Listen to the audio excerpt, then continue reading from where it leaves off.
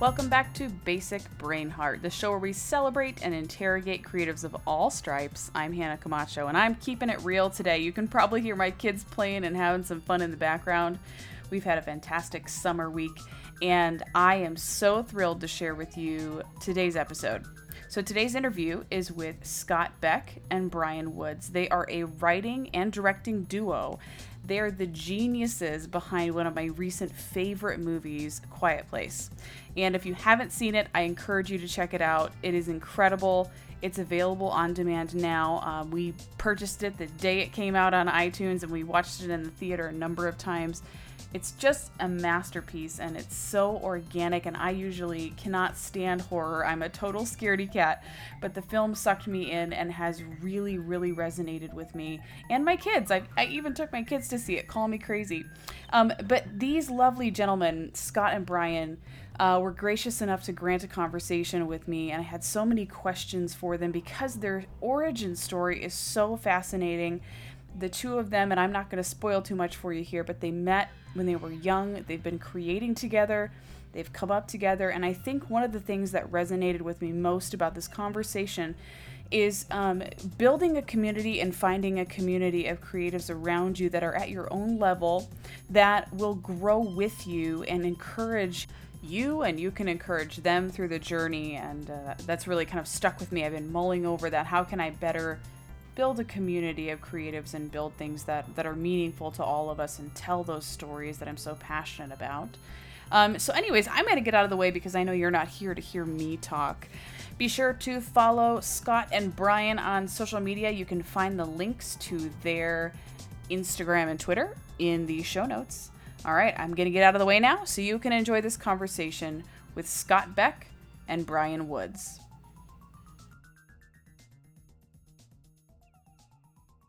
Well, Scott and Brian, I have to tell you, I'm so excited to have you on the show today. I have so much respect for how you approach the creative process. I love your origin story. I just love all of it, and I can't wait to dive in. So I just wanted to say thank you so much for taking the time to chat with me today. Thank you so much. Happy to be here and happy to chat with you today.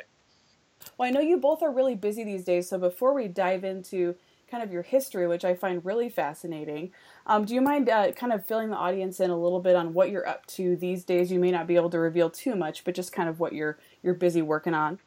Yeah, of course. So right this second, like as of this week and next week and the next few weeks, we're in post-production on our film that we wrote and directed called Haunt, which is a really scary Halloween-themed film that we did. Eli Roth is one of the producers on it, and we're just in the edit room right now and trying to finish that film up. And then right after that, we jump into Boogeyman, which is a Stephen King adaptation that we're doing.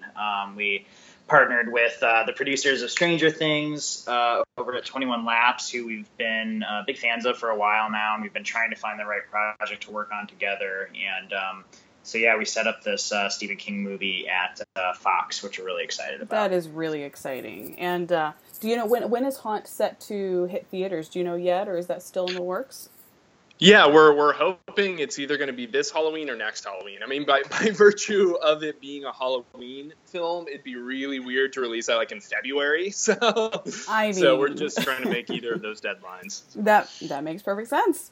Yep. So cool. Well, I'm really excited to dive into your origin stories because I find it so fascinating that you both met each other at a young age and seemed to gravitate towards one another and worked on creative pursuits from a young age. So I don't want to fill in the story for you necessarily, but you both grew up in Iowa, is that correct? Yeah, exactly. Yeah, we both grew up in the same kind of town, Bettendorf, Iowa. And I, as a kid, was making a lot of movies, like oftentimes stop motion movies with, like Star Wars action figures or G.I. Joes. And when I met Scott in sixth grade, I found out he was doing the same thing as a kid, making a motion movies with his toys. And so we're like, let's pool all of our action figures together and make even bigger movies. And so that's kind of how our friendship started. And what was kind of weird back then is we were really the only two guys at our school making movies. And flash forward now, like 20 years later, we've gone back, and there's so many kids making movies now, and it's so incredibly inspiring to see that atmosphere has just kind of like picked up velocity and really grown. But, back then when we grew up, we felt really like outsiders. And in addition, Hollywood was 2,000 miles away. So we felt so far removed from it, but we just had fun making movies. So we never at that point, I think, thought about it as a serious career. It just was really a passion for us that was built out of our friendship. That is so cool. And one thing I love, I think, about your story is that you didn't wait for permission to make something. You were just making it because it was your passion. I think sometimes it's backwards for a lot of folks. They love to watch movies and enjoy movies, and they're just waiting for an invitation to be a part of that process. But no, you started honing your craft from the get-go, almost from the womb. I mean, it's such an interesting story, I think. And what do you think it's been about the two of you that has worked so well together, like your partnership? What is it that each of you sort of bring to the table that makes that partnership work so well over so many years? Well, I think first and foremost, we were friends before filmmakers, so we see eye to eye on many things outside of like pure cinema. But having met each other when we were like 11 years old, we grew up watching the same movies and going to like the same movie theater on a Friday night and getting that audience experience that we always loved growing up from horror films or comedies or whatever it was. And so that really formed a shared sense of cinema that we gravitated towards. And as we were making movies, we were like, oh, maybe we should make a movie like this or like that, and just start kind of cribbing from influences as most people do earlier in their career. And I think having a friend that you're working with, especially at that young age, kind of encouraged us to keep making movies and to finish movies. It kind of what you were saying, like sometimes people either sit around and wait for permission to make something, or maybe they start making a short film but don't quite have the follow through to finish it. It helped having kind of a friend and a collaborator and also a competitor in many ways out there doing it too, because it put pressure on you to kind of finish the work and try to do it at a higher level of quality. I remember, when we were kids, like I'll never forget the first moment I saw Scott use like an over the shoulder camera angle, which is not, it's not anything technically crazy, but like when you're young, like it's like, oh wow, like you can put the camera there and shoot it like that, you know what I mean? And that encouraged me to take more risks with where camera placement and so forth. So anyways, that's a long way of saying like having somebody else in the trenches with you kind of inspires slightly better work, hopefully. That's really amazing. And I can imagine that you probably haven't run across many folks in LA that have the same kind of experience and background as both of you do as a team. I know there are many writing teams and people that just work really well together, but it just seems like almost a novel origin story, if you will. Yeah, I mean, I can't say we know too many directing duos personally that we've come across. They're certainly out there, and many have obviously been very successful, but we'd love to sit down and see what other people's like alchemy was in terms of growing up, because for us, we can't really imagine doing it any other way. And that's from just also not just the creative, but from the business side of filmmaking, where there's so many ups and more downs than there are ups, let me clarify. And so you go through so many trials that I think if I were just working solo, like I might be out of the business by now because I wouldn't have the wherewithal or the tenacity to push forward as I do now working with Brian. So it's something I feel very fortunate for having started that way early on. That's awesome, and I really appreciate that both of you are not only writers, but you also have that director's heart, and you want to see the production really from the seedling of the idea to the final cuts in the editing room. And I can't wait to see the work that you're going to be coming out with soon. And of course, I have to say, I've seen A Quiet Place about 5 times, and thank you. I love it so much. And honestly, I saw it first with a friend, and I have 3 kids, and I'm pretty careful about what they watch. But sure. I really loved this. May be jumping ahead a little bit. I really loved the importance that the children played in the movie, and I felt like it was something that they should see. And so I ended up taking my kids, who are ages 10 and 8, to the theater. And some people, I think, were like, what are you doing? But it was a really, really, it felt so organic, the story. I'm not usually a horror fan, but it just felt so organic. And of course, we certainly traveled a lot growing up, but many of the places that we ended up staying for weeks on end were in the Midwest. And so, I don't know, something about it just felt so different and original. And I'm jumping ahead of myself here a little bit, but I can see those roots coming through, and I just think it's so compelling, and I just love that you have such a vision, not only in the writing portion of the storytelling, but also in the visual portion. All right. Anyways, enough about that. Yeah. No, that's. I just want to say, like, that's great that you brought your kids to it, because the movie that we always wrote, we had questions like, should this be an R-rated movie? And we're like, no, the sweet spot for us is a movie that has every single family dynamic. It's the parents and it's the kids. And by virtue of that, the audience should also be a family dynamic as well. And those, like, movies that Brian and I grew up on when we were kids and probably way too young to see them, were R-rated, or they were PG-13, or it was Jaws, but there was some sort of human dynamic to it that was relatable, and that always became like the movies that we aspired to make. And so I'm very happy to hear that you opened the doors for your kids to go see that. Yeah, and it's interesting what you were saying about how, like, the kids in the story have, like, an equal kind of part of the family, and that's one of those things that and we've had other people kind of mention that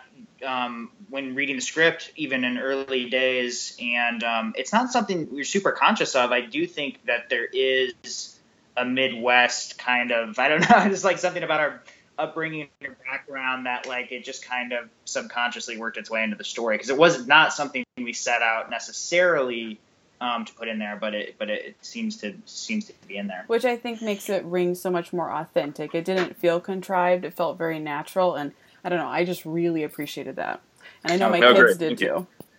Awesome, great. Thank you. All right, well, back to kind of your professional journeys. I also love the fact that not only did you grow up in Iowa, but you had a choice when it came time to attend, university, to probably head to LA or stay local, and you chose the local route in terms of at least staying within the state.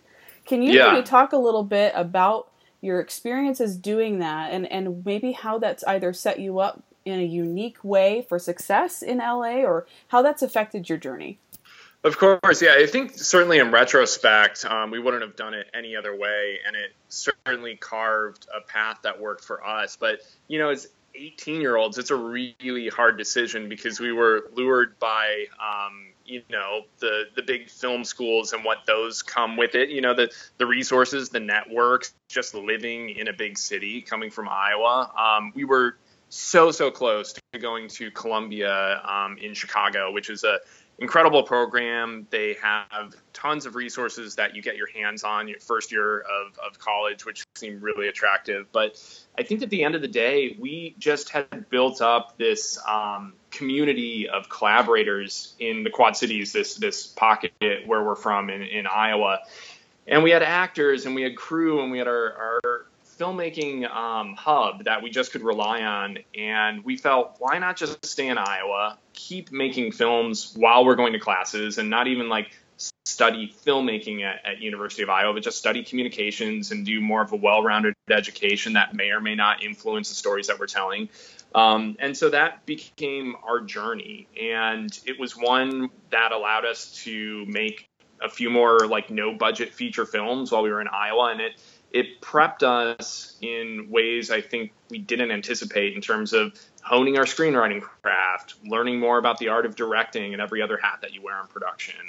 It's funny too, because one of the classes we took as communications majors was this nonverbal communication class. And that, like, you can really trace the origin of A Quiet Place back to that moment in that class, because in that class we were learning so much about how people communicate without ever really saying anything. And we kind of, at that time, were like, wow, someday it would be really cool to come up with a story where there's really no dialogue and people are just having to communicate without communicating in some way that would be pure cinema, and it would be like silent films and so on and so forth. So that was always like a germ that was playing in our head, and that's all to say that maybe taking film classes, I'm sure would be super insightful and whatever, but like you can, when you're creating art or writing or directing or whatever it is that your passion is, you pull from life, you pull from anything that you have access to. So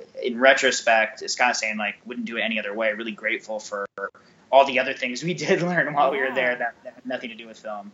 Absolutely. It probably made you a little more creative in your approach to forming relationships. And yeah, I can imagine that your strategy had to be rock solid in order to keep things moving forward.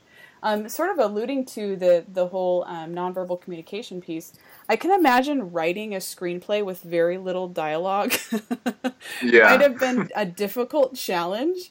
Can you talk a little bit about how you approach it, and especially when you're trying to get interest in it, and maybe that alone was interesting enough, and of course just really painting a really visual picture with your words. I'd love to hear how you approached that and created such a winner. Yeah, so we initially were inspired by the silent films of Buster Keaton and Charlie Chaplin and this incredible French filmmaker named Jacques Tati, who worked in cinema after like sound was already introduced. So his films weren't silent films; they were just these incredibly visual and gorgeous and cleverly plotted out films that told everything about a character without really having to say a word or use exposition. And so those movies were movies we were consuming while we were students at University of Iowa. And that inspired us to come up with some sort of idea. And we had this nascent idea of, maybe it's something like Alien, but it operates by hearing. But that's all we really had for a little while. And we felt that was just a gimmick. So there wasn't enough of an idea there yet.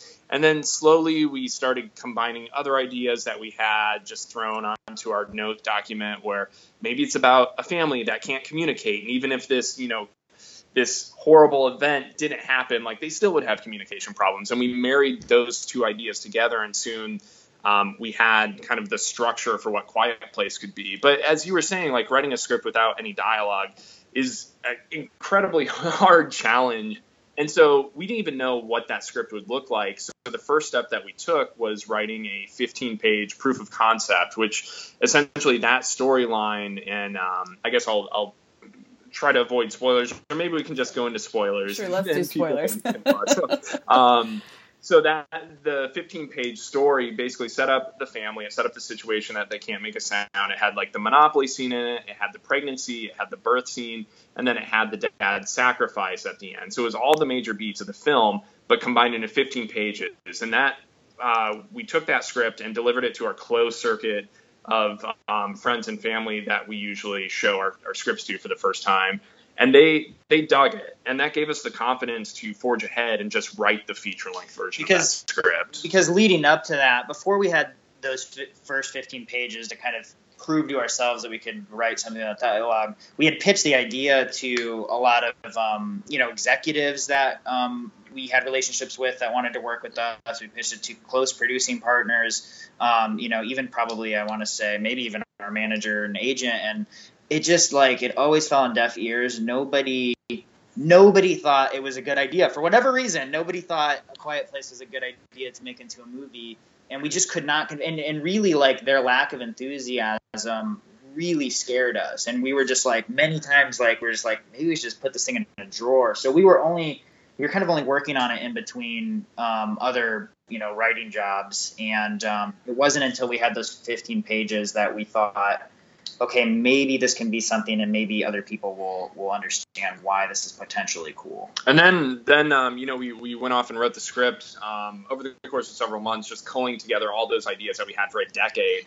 And once we had the script and got that out to, like, our manager and our agent, like, everybody started seeing what the movie could actually become. And our first stop with the script was going into Michael Bay's company, Platinum Dunes, and we sat down with the producers there, Brad Fuller and Andrew Form, and we could see that they got the vision of what the film really could be, and they took that direct into Paramount, and that kind of like paved the way for what, essentially became the film. Absolutely. And I think you've both alluded to in past interviews about the pitching process and how semi-uncomfortable it is, because it requires just, I'm sure, it feels like you have to put your salesman on, probably. Yeah, totally.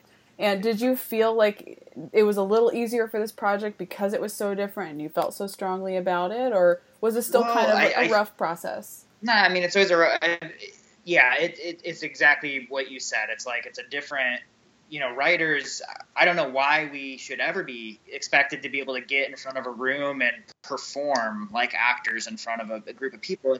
They're two different skill sets, and it's a skill set we've had to learn just by the necessity of the business. But we never, like, when we pitched the idea, it always kind of fell apart, and we're not that's not our skill set. But I think as soon as people saw the script itself, the actual writing, it was a lot easier. And just to clarify, like when we were pitching Quiet Place, it wasn't like some of our other formal pitches where it's like a 20-minute presentation. It's more like off the cuff, like, hey, by the way, we have this idea.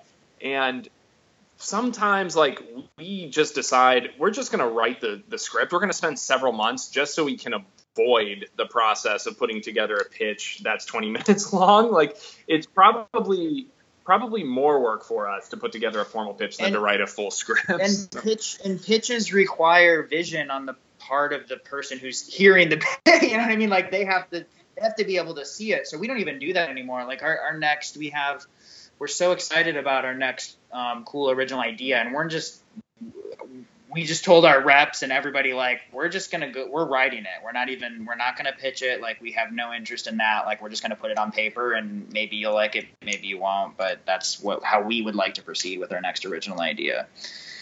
No, I think that's fantastic. And I think it's very relatable too. I think I don't know if you're familiar with Brenda Chapman, but she directed, was the first director of the movie Brave by Pixar, and was the head of story on Lion King and worked on Beauty and the Beast, and she was talking about how she had to just start imitating one of her really outgoing colleagues because she just couldn't. Pitching is her least favorite thing, but she's this brilliant storyteller.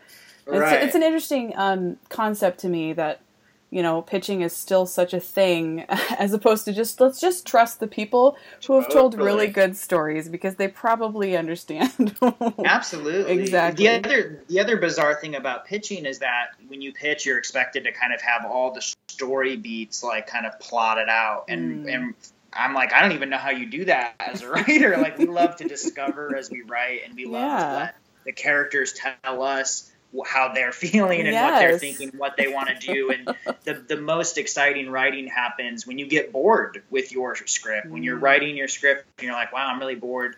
I'm following the rails of this outline that is not very interesting. What if we took a left turn instead of a right? So pitching to us is kind of a bizarre, antiquated process. Yeah, I mean, if we had, formally outlined Quiet Place early on, it never would have resembled like the movie that people saw in theaters from the virtue of we found so many dead ends in the writing process where we had to backtrack and then start over, and it took us to much more interesting places than what we probably would have come up with, if we forced ourselves to come up with beginning, middle, end. Well, and like the nail scene on the stairs, that nail was just something, we didn't outline that. We put a nail on the stairs and told ourselves as writers that will pay off at some point in the story, and we don't know when, just like the characters don't know when. And so it was a part of like the writing process, like when you're writing in the moment and you've got the characters in the worst possible situation ever, it's like, now they'll step on the nail, and we didn't know when that was until we wrote it. So that's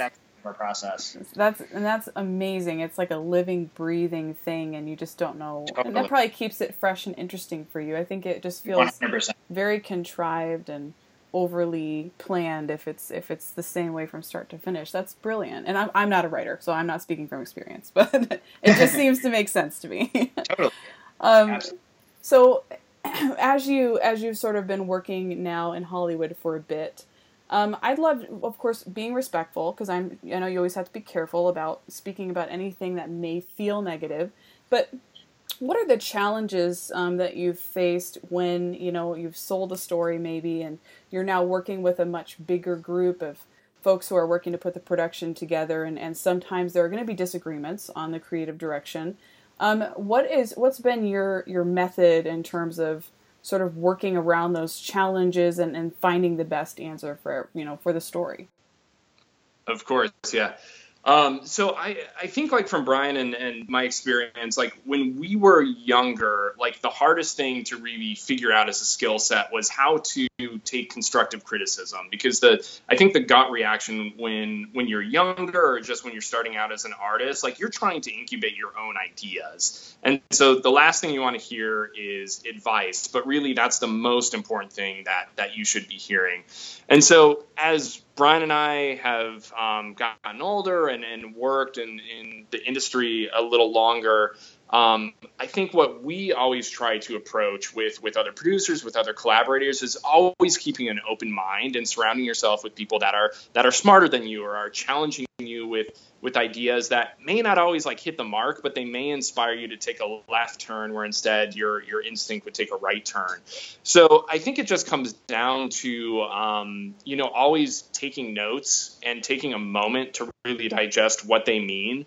Oftentimes, if we get notes, the note is really about the note behind the note. Like maybe the suggestion that somebody is making isn't right, but maybe the intention of what provoked that note is actually the thing you should be listening to. So that's something that we take to heart, whether it's writing a script or handing in an edit of a movie, and just always trying to keep an open mind. I think that's an important thing, but always knowing when to stand your ground too. Like it's a very delicate balance. Yeah, that makes perfect sense. And this isn't necessarily related, but it's something that I've been wondering about. Certainly you grew up in Iowa, which is very different from Southern California. And now that you live sort of in a very busy area where it's probably difficult to just get away and get out in nature, has it been tricky for you to stay inspired and sort of stay original when surrounded by all this noise pollution and sort of cookie cutter storytelling? I love the question. It makes me miss home quite a bit because there was something very inspiring about being in the Midwest and being away from it all. What inspires me in LA is the kind of rich movie history and just loving cinema so much. It's really fun, like all the old movie houses. I love like driving down the freeway and seeing, this is going to sound stupid, but like I love seeing all the like advertisements for the upcoming movies, and I love being a part of a town that is excited about the medium. So that's inspiring. But beyond that, I don't know, Scott, what do you do for? I mean, what I always love is going to the ocean in terms of just finding solitude. And it's a place like I always try to escape to, even if I only have like an hour to get over there. Because it reminds me of being back in Iowa and being surrounded by kind of, this vast empty space. But I also love like the Universal Studios backlot tour. Like when I first went there when I was 9 years old, like that showed me, kind of the facade of what Hollywood was. And so every time I go there now, even today, it reminds me of that feeling. And it's always inspiring to have that connection to how I felt when I was 9 years old. We're kind of seeing the success that both of you are experiencing after years and years really of honing your craft and creating things. And so it's easy to just see that portion, that tip of the iceberg. Is there maybe a story or an anecdote or even just a string of a period of time that you'd like to share in terms of the struggle and the hard stuff? Because I know that you've been very open about it. It's not easy. It's really not. It's a very challenging business because it's fun. It's kind of like doing what you love for a living. And so there's very much a feeling of get in line. There's many other people who would like to do this. So you really do have to pay your dues and work hard and try to stand out. One of our marquee kind of weeks that we always think about, there was this period of time where I think we were a couple years out of college, and we had been negotiating this really tiny deal to do a pilot for MTV, a pilot presentation, really low budget, but it was like we were holding on to it. It was like the one kind of like piece of professional business we had on the horizon, and because of that, we were able to take a bunch of meetings with agencies and producers. And so there was this week where we had a meeting at CAA and ICM and Gersh and all these different agents who sat us down, and we were, again, a couple years out of college, so pretty young still in our career. And they sat us down and they were all like, you guys are going to be the next big thing, and it's going to happen overnight, and you won't believe it. Your head will spin, and blah, blah, blah, blah, blah. Telling you everything that you would want to hear, graduating college. Like 5 days later, they all passed on us. Every one of them said, nope, see you later. We're not repping you. We had, in that same week, there was like a producer who, wrote us this kind of nasty email saying like he couldn't get through 10 pages of our script and like good luck. And just like, I think we like in that same week, we got like rejected from like a screenplay competition that week. It was like every bad thing that could possibly happen in terms of like, just like your dreams just like evaporating in an instant happened that week. And it was kind of, it was a moment of like, oh, we either just got kicked out of Hollywood and we are definitely done forever, or we can try to learn from it, and try to get better and take what we can out of that and roll up our sleeves and go back to work. Yeah, one movie moment I absolutely adore and I feel like has kept us going is from Cameron Crowe's Elizabethtown, where there's a moment where Orlando Bloom's character is a massive failure. He's lost the company $1 billion, and Kirsten Dunst's character just says you just have to take 5 minutes to wallow in the failure and then just forge ahead and keep on smiling and make them wonder why you're still smiling and why you're still around. And I think for us, whether, one failure is going to lead to another failure to another, or whether one failure leads to a success, we just try to put the blinders on after encountering, pitfalls and just know, yeah, that sucks, but maybe tomorrow, something will happen. And it's just kind of that same feeling we had as kids. We had no idea how to go from Iowa to LA, but we knew let's just keep making movies and try to improve each step out the gate and see where it takes us. And that's still the same philosophy that we have today. One question I love to ask writers, and I look forward to hearing your answers to this, is what, in your opinion, separates a good story, an okay story, from a great story? Well, for me, I love when a story can make me feel like that's something I've never seen before. Oh wow, that feels really fresh. And I love a story that moves me and makes me laugh and makes me scared and it makes me feel everything. And I think an audience loves when they get something they didn't expect out of a film. So as a random example, I don't know why this movie is coming to my mind right now, but James Cameron's Terminator 2 is, we show up and we know it's an action film. That's what we paid money to see, right? We paid money to see something that's a little frightening and very entertaining and has a lot of action. But I don't think we expected to laugh so much, and I don't think we expected to be moved by it. And so I think when a story can really fire on all cylinders and make you feel things that you didn't expect, it feels like there's nothing better than that. And I would add to that, being able to relate to characters in the movies. And that doesn't mean that the character is a carbon copy of who you are as a human being, but there's something that you relate to either emotionally or what they're going through as an experience.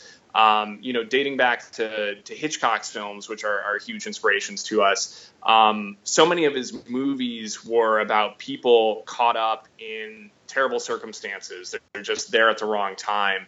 And so you got to see them kind of get wound up in this horrible situation. And in that respect, you kind of see yourself there on screen. But, even beyond that, E.T., which is one of my favorite films of all time, that's not just a movie about an alien befriending a kid. That's a movie about divorce and about a fractured family and how this alien is able to, bring them together. And it's such a beautiful metaphor wrapped up in a candy coated shell that, I think is so incredibly touching for so many people that have gone through experiences like that or ever had some sort of family dilemmas at home. I don't know, it's just always an interesting thing because I feel like so many of the movies are one-trick ponies that are currently coming out these days, and they just feel very predictable, and they only make you feel one thing, we're going to just laugh our whole way through this, and we're going to be scared the whole way through, and so I love kind of that organic, well-rounded approach. It's fantastic. When you speak to folks, maybe from, Iowa, who are reaching out to you and like, hey, I want to get into the industry, what do I do? You've probably covered a lot of those points really throughout this conversation, just in terms of keep making things and keep, honing your craft. But is there anything unexpected that you've learned along the way, a piece of wisdom that you've actually started to pass on to those who reach out for advice? I think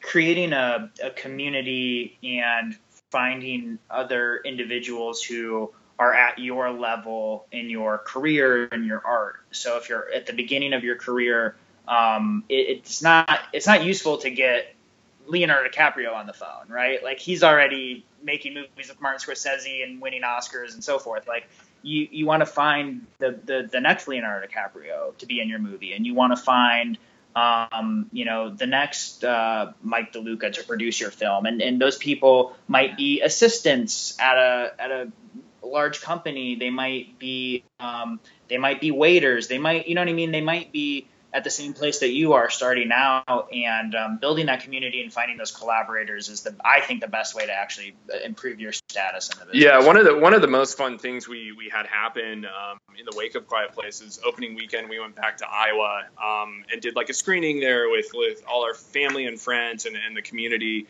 And at the end, we got many questions from filmmakers that were in high school or maybe in college, and they're like, how do we get to make movies? And we just had everybody that wanted to make movies raise their hand. And we're like, look around you, like, meet these people, because some are actors, some are directors. Yeah, exactly. So I think, as Brian's saying, that's one of the most important things. And then, other things that we've kind of touched upon in this conversation is know that you're going to encounter way more failure than you are success. And don't let that be a deterrent. Just understand that's part of the process. And that's part of the process, like, beyond filmmaking. Like, that's part of life. I mean, Steven Spielberg can make a terrible movie and get horrible reviews. And, you know what I mean? Like, everyone can fail. Everyone can, have a difficulty getting a movie made. It's just, failure is a huge part of the process. What's a common misconception about what you do, maybe when you're speaking to folks from back home, or even, folks that live within Southern California? What is something that people assume about you as writers and directors that really isn't the case? That it's constantly fun and that it pays you billions and billions of dollars. I mean, and that's not to say it's not fun. It's just to say that there are days where it is a job sometimes. So, and it's, you really have to dedicate yourself to it as well. It's not like you're going out to parties and just schmoozing the whole time, which Brian and I never, ever, ever do. Like, it's a very solitary job. There's, only yourself that's really an advocate for you and your own career. So it's a lot of self-discipline. And I think that's something, any aspiring filmmaker should be ready to encounter. Before we wrap this up, is there anything that you didn't plug yet that you'd like to plug, or maybe a particular channel of social media that you prefer people follow you on? Anything along those lines? As far as social media, you can find us at Beck and Woods on Instagram and Twitter, and nothing to add other than thank you so much for speaking with us, and we really appreciate the terrific questions. Of course, thanks guys. This was